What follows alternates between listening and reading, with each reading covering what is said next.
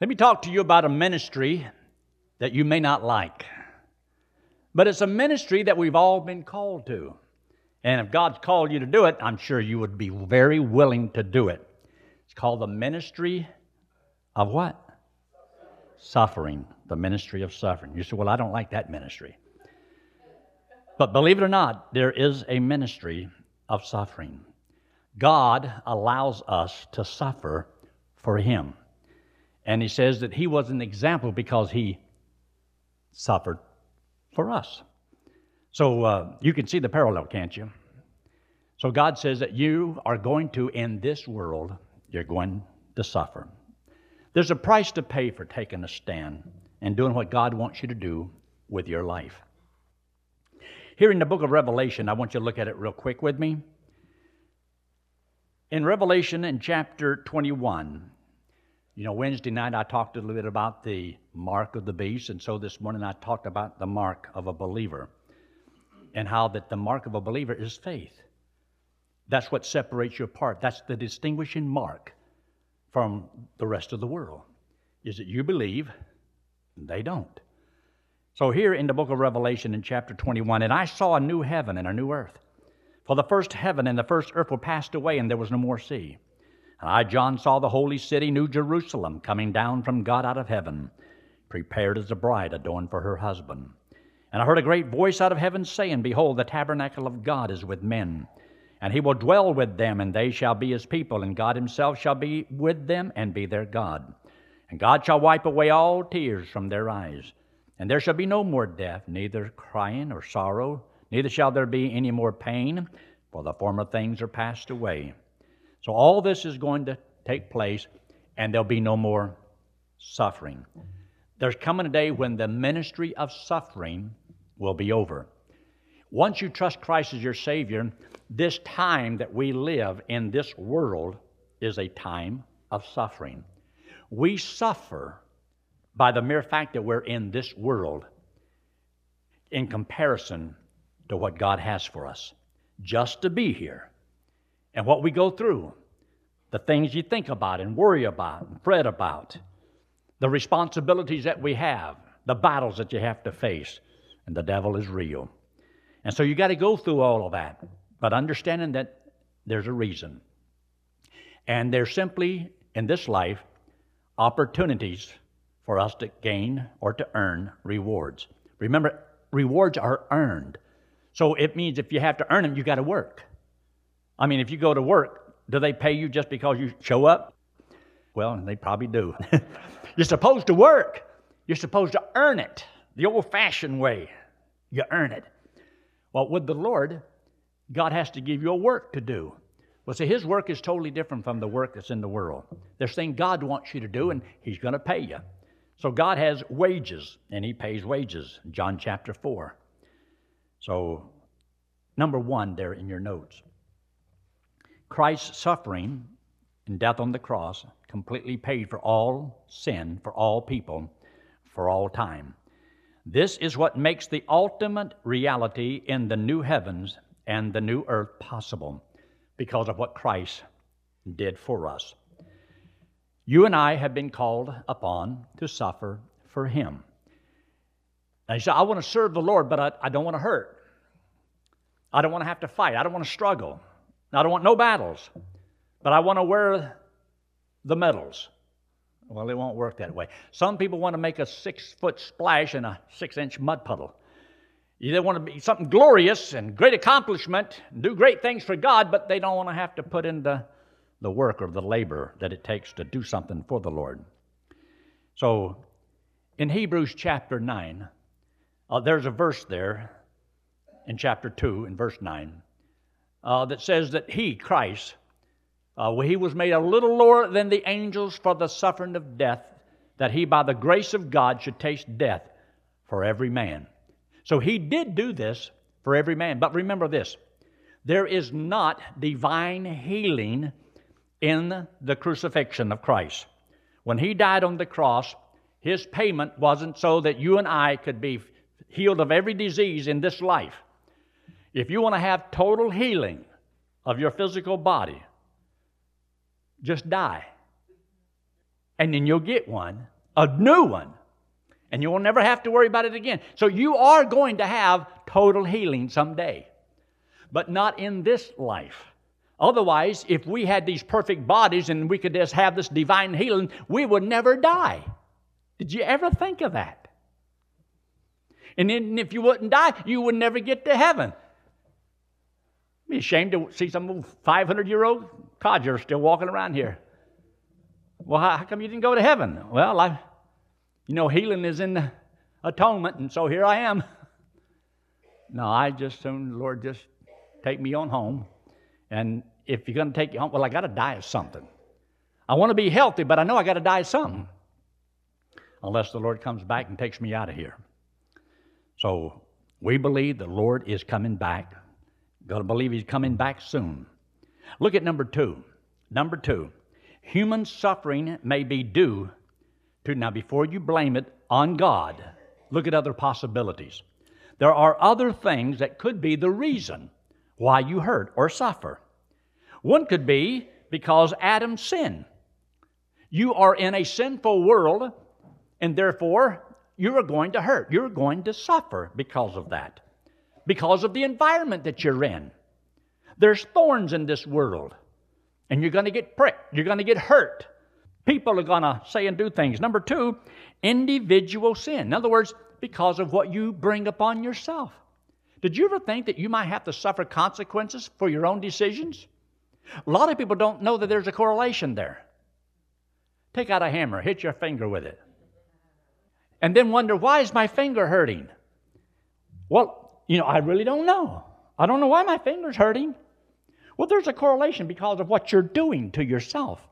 And sometimes you will do things and you're going to hurt for it. You don't make all the right decisions. Now, I know that hurts. You do not make all the right decisions. You are not all wise. You are not perfect. You still mess up. And whenever you mess up, there's going to be some consequences to suffering. What you have to be careful is when you make dumb, stupid, idiotic decisions, and then you suffer for it, don't say, well, I'm just suffering for Jesus. No, I don't think so. I think you might be deceiving yourself. Because if because you're making some bad decisions because you don't listen to what God says, well, now, that might be because you made some bad decisions. So before you just automatically blame God, you might look in the mirror and say, now, is there something that I'm doing that's causing this? Is it because I made wrong decisions? Now, you can correct some things. Look at letter C, satanic attack. Do you honestly, and in reality, do you really believe what it says in 1 Peter chapter 5? Look there, 1 Peter chapter 5. This is a good verse that you need to see. You need to know where it is in the Bible. And look there in verse 8. In verse 8. 1 Peter chapter 5, verse 8, page 1315 in an old Scofield Reference Bible, or one of the church Bibles. And look at verse 8. Be sober, be vigilant, because your adversary, the devil, as a roaring lion, walketh about, seeking whom he may devour. Did you know that the devil might use your wife? Did you know the devil can use you? And the devil can use your kids? The devil can use that man where you work? So be very slow and careful. There might be more than meets the eye. Learn discernment as much as possible. Live peaceably with all men. Don't look for an opportunity to be mean and ugly, and you can blame it on somebody. Got to be very careful. Now look in verse 9. He says in verse 9, Who? The devil. Do what? Resist. You can resist the devil. How? By standing steadfast in the faith. Just stand strong on what God's Word says, and that's resisting the devil. You don't move just because the devil wants you to. You aren't not supposed to think wrong just because the devil wants you to think wrong. You don't do wrong because the devil wants you to do wrong. You know what's right and stand there. And be strong. Be strong in the power of His might. And God will bless you for doing so. Now, look in John chapter 15. The Gospel of John and chapter 15. John 15 talks about bearing fruit and the friendships that we have and how that God has made us His friends and all that. But it's also a warning. If you look there in verse 18, he says in verse 18, and he's talking to his disciples, "If the world hate you, ye know that it hated me before it hated you."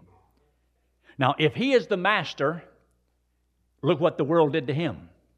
Well, if you're his servant, well, you know what they did to the master. What do you think they'll do to you? Now, you have to be careful when the world loves you. I just can't fathom this world loving me to death. I mean, if they love me to death like I'm some great guy, then I must be doing something wrong. The world is not supposed to love me. Now, I'm not supposed to purposely try to make the world hate me. But I do believe that we're supposed to live according to truth, and living according to truth is going to offend people, and they're not going to like you because of that. You live godly on your job and try to do right, and there'll be somebody that could accuse you of something or lie about you, deceive you, because they can't stand a person who shows them up. There's a price to pay for living a righteous life. But look what he said in verse 19. "If ye were of the world would love his own. But because you're not of the world, but I have chosen you out of the world, therefore the world hateth you. Remember the word that I said unto you, the servant is not greater than his Lord. If they have persecuted me, they will also persecute you. If they have kept my sayings, they will keep yours also. But all these things will they do unto you for my name's sake, because they know not him that sent me." So yes, there is a price to pay just because you want to serve the Lord. And you know what the world did to him? Don't expect any better treatment in this life. You say, "Well, I don't want to suffer, so I'm going to compromise a little bit." Your choice. But your compromising is going to cost you greatly, because when you get to heaven, you find out what you could have done if you'd have stood fast. You're going to bring a lot of grief. And then that's why God said He'll wipe away all tears from their eyes, because there's going to be a lot of people that's going to be weeping because they'll look back over their life with a lot of regret of what they could have done for the Lord and did not do. You're going to suffer in this world. Expect it, and when you understand it, it eliminates the whining business. You ever see Christians, all they do is whine about everything, just whine. Well, you don't have to do that when you understand. All you know is all the hardships that I go through are nothing more than places for me to spend my money. Remember, like I said, I gave my wife $1 million to go buy something, and then there was no stores. Wouldn't that be frustration? So what would she want? If she had $1 million to spend, what would she want? She want all the kind of stores she could find. Why? Because she wants to spend the money. Well, a Christian who has wisdom must have problems to spend the wisdom on, problems to solve. So that's money to spend. But see, a lot of Christians are bankrupt. They don't have any wisdom. They don't have any money to spend. They can't solve people's problems. They can't help anybody. They're bankrupt themselves spiritually. So you don't want that. So as you go through life, God is putting money into your well by the things you learn and how deep you can go. Now, some people go down so deep and they stay down so long and they come up so dry. But you want water in your well. That means wisdom that you store up, that you can use when it's needed. So, letter E, God's known or unexplained purposes. Did you know that God may let you suffer and He doesn't tell you why? Did you know this? God does not owe you an explanation. God doesn't have to explain everything to you. Isn't it true that one of the most asked questions when something goes wrong is why? Because you think, I can handle it better if I only knew why. Well, let's just say this. Because there's some things that God will not explain to you and you'll never figure out. Some things you'll never get all the answers to. But you know, overall, God has given to me the ministry of suffering. And it's part of God's will for me. So I don't have to worry about it. Now I know God's will for my life. I'm to suffer in this life. As I do what God wants me to do, I'm going to be hurt. I'm not going to be loved by everybody. But by the very fact that you belong to Christ, and the world hated Him, and the world persecuted Him, the world will do the same thing to you. Understand it. Look at number 3. Suffering for Christ can be expected in a godly life. You see, in Timothy, it makes the statement in chapter 3, it says, be ye holy. Be ye holy. Be pure. Because those that live godly shall suffer persecution. If you live holy, you're going to pay a price for it. Sometimes it's difficult talking to certain people because there could be, a backlash. And you don't sometimes want to suffer that backlash. Nobody wants to be or to feel rejected or to be unloved. We all want to be accepted. We want to belong. This is one of the hardest things for teenagers, junior high kids. They have this peer pressure. They want to be accepted. They want to be on the in group.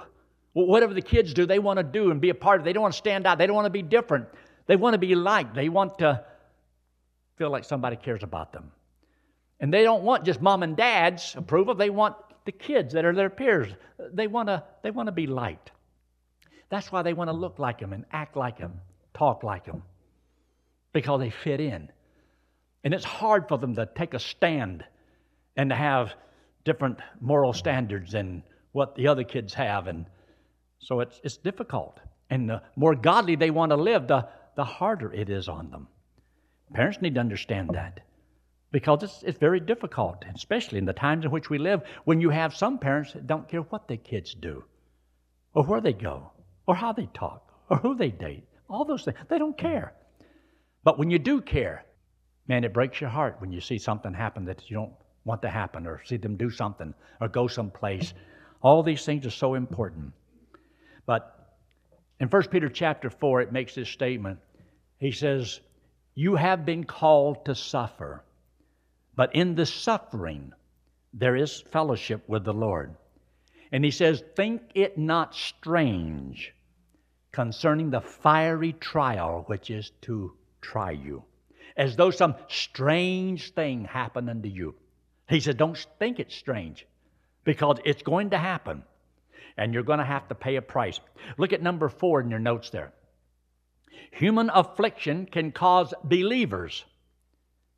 You say, what will it do for me? What can I gain out of this? What's the purpose of it? Do you know there's things that God may want you to learn by the things that you go through? Now, it wasn't long ago when I became 60. I thought I was going to die. I almost did twice. And it's a miracle that I'm here today. And I have suffered. I had to take pain pills for over a year and a half. One Sunday, I had to take 5 pain pills to try to get through the day. And I haven't got a clue what I preached on. I couldn't remember. I was like in a daze, but I had to go through it. And I suffered. Physically suffered. And I remember one day we had this Western Day. Now, I'm not against Western Day. I love Western Day. But we had the dunking booth. You ever seen a dunking booth? You know where the guy sits on the little ledge, and somebody out there throws the little ball, hits that little round thing. Well, we've been playing horseshoes and so forth, but they hollered and says, preacher, it's your turn.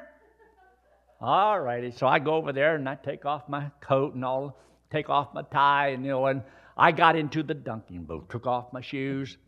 And so I'm climbing up on the ledge, and by now, half the water's gone. It's been splashed out of there. So it was only half full. So I got in there, and I'm crawling up on the little ledge. And it's kind of shaky, so you got to be slow and careful, or it'll go down before you're ready. Well, I finally get up on there, and I'm leaning sideways, and I got to scoot over on it, and I saw this guy. He was my brother-in-law. He's winding up. And I says, and everybody's hollering for him to throw. And I thought, no, don't, not yet. I'm not ready yet. And then I thought, he couldn't hit the broadside of a barn. Well, he did. He hit that little round thing over there, dead center. And when he hit it, I was leaning on the side, and buddy, I went down into that tank, and my foot hit up against the corner of that metal bin. And there wasn't much water, and so there wasn't much support. And I hit that thing, and it twisted my ankle, and I'm talking about excruciating pain, shot up through my leg, and oh, it hurt. Now, if I hadn't been a grown man, and if I hadn't been in that tank, and I hadn't seen people watching me, I'd have cried. I suffered. That hurt. But I laughed and got up there, and I crawled back out on the limb again, and they put me down again. And I hit it again. I crawled back up there, and I laughed and so forth. I said, you can't hit it, and I'm gone again. They delight in seeing the preacher suffer. They didn't know how bad I was hurting. That night when I got home, I could hardly walk. So I thought, I didn't tell my wife, I took 2 ibuprofens, 800 milligrams. But I didn't know you're supposed to have, a full meal or anything like that. I just took 2 of them and swallowed. Believe it or not, my ankle felt better. But the next night, it was still sore a little bit. I thought, I'll just take 2 more. So I took 2 more on an empty stomach right before I go to bed. Well, the next day, I was in Hurtsville. I didn't know that I had a bleeding ulcer. And I was in bad shape. And I couldn't hardly walk. I lay down on the floor. And I couldn't hardly get up. I finally got up enough. And I called Betty on the phone. I says, honey, I think you need to take me to the doctor. At this time, I still had no clue what I needed to do. I didn't know what was wrong. I says, I'm coming home. I want you to take me to the VA. So I drove home, and it seemed like I was flying. And I looked down at the speedometer, and I'm going about 20 miles an hour down that road. It seemed like forever to get there, but it seemed like I was flying. But I couldn't hardly adjust things, and my knuckles were turning white. My hands were all turning white. And by the time I got to the house, and I didn't know if I'd ever make it, Betty, she jumped in the car, and she was going about 110 around the bend, and got down there, and they tried to stand me up, and I couldn't stand up. I was so weak, they said, well, you'll have to sit in this chair. And I said, I can't. I laid down on the floor. They said, you can't lay on the floor. I said, ma'am, I'm laying on the floor. They said, well, get him a... They moved me in there, and next thing you know, they said, oh, my God, he's got a bleeding ulcer. And they did immediate surgery right off the bat. It was interesting. And my wife's wondering whether or not am I going to live or am I going to die? Do you know, she suffered just as much as I suffered, even though I was the one that was in the bed. And they was having to give me some blood, and I was crying because, see, it was Thursday and Friday. I said, I got to get out of the hospital on Friday. And they said, you're not going anywhere. I said, I'm getting out of here Friday. I said, I'm supposed to be in Egypt. I'm leaving for Egypt on Monday. I'm going to Egypt with Ray Stanford. And I said, I've got to get out of here. And so they gave me some more blood on Friday. I got out. I was preaching on Sunday morning in church. That Monday, Betty was pushing me through the Atlanta airport in a wheelchair because I couldn't walk on. And they finally got me on the airplane, and I had just enough strength each day to do what I needed to do each day. Egypt is the last place you want to go when you have stomach trouble. But I like to die. Now, I don't know whether the devil. All I know is that I did make some stupid decisions. I shouldn't have took the ibuprofen on an empty stomach. It ate right through my stomach. And I could have died so easy. And they said I got down to the hospital just in time. And then another time after that, I got there and they said another 12 hours you would have been either in a coma. This was 6 months later. You would have been in a coma or you would have been dead. And they had to do emergency surgery on me again. So I am lucky to be here. I am fortunate to be here. I could have been in heaven. That would have been so bad. But you in this life, you're going to have something, it's going to hit you upside the head. You can't explain it. Well, Lord, why? I don't know why. I don't care why. I think, well, God, you're God, and you could stop this or you can allow it. So whatever. I didn't ask when to be born, and I don't care when I leave. I am at your disposal. I'm going to try to do whatever I believe is right, and if you let me live, praise the Lord. If you want to take me home, praise the Lord. Whatever you want to do, I really don't care. And so I guess He doesn't want me yet. 9 more years has passed, and maybe one of these days I'll be standing here telling you, hey, I'm 79 now. And but who knows? You don't have any clue just how fast something can hit you. My mama, she went through just about everything you can think of. And I really don't want to follow that trail, but sometimes we're going to have to suffer. But there's lessons to be learned. Look at letter A. To learn God's Word. Psalms 119, I believe he's talking about when I was afflicted. When I was afflicted. He said, before I was afflicted, I went astray. And so God's affliction sometimes can bring you back. Because sometimes it causes you to search yourself and see, is there something that I'm doing that's wrong? And sometimes there is. Sometimes there's things that you need to correct. But you don't think about it until something happens, and then you wonder why God doesn't answer your prayer. And then you think, well, maybe it's because of this, or maybe it's because of that. God does want you to search yourself. God does want us to search. An unexamined life is not worth living. Always examining yourself, saying, where am I spiritually? What am I doing? What's my attitude to the things that are happening in my life? Letter B, to learn to trust and obey the Lord. Always remember that. To learn patience. Romans chapter 5, tribulation worketh patience. It's the hard times because you can't make it end. You can't solve all of the problems. It's beyond you, so you have to let God do it. Have you had situations that you have come to the limit of your own wisdom and ability, and you say, if God, you don't get me out of this, I won't get out of this. I am at my wit's end. I don't know what else to do. God says, great, that's where I've been trying to get you.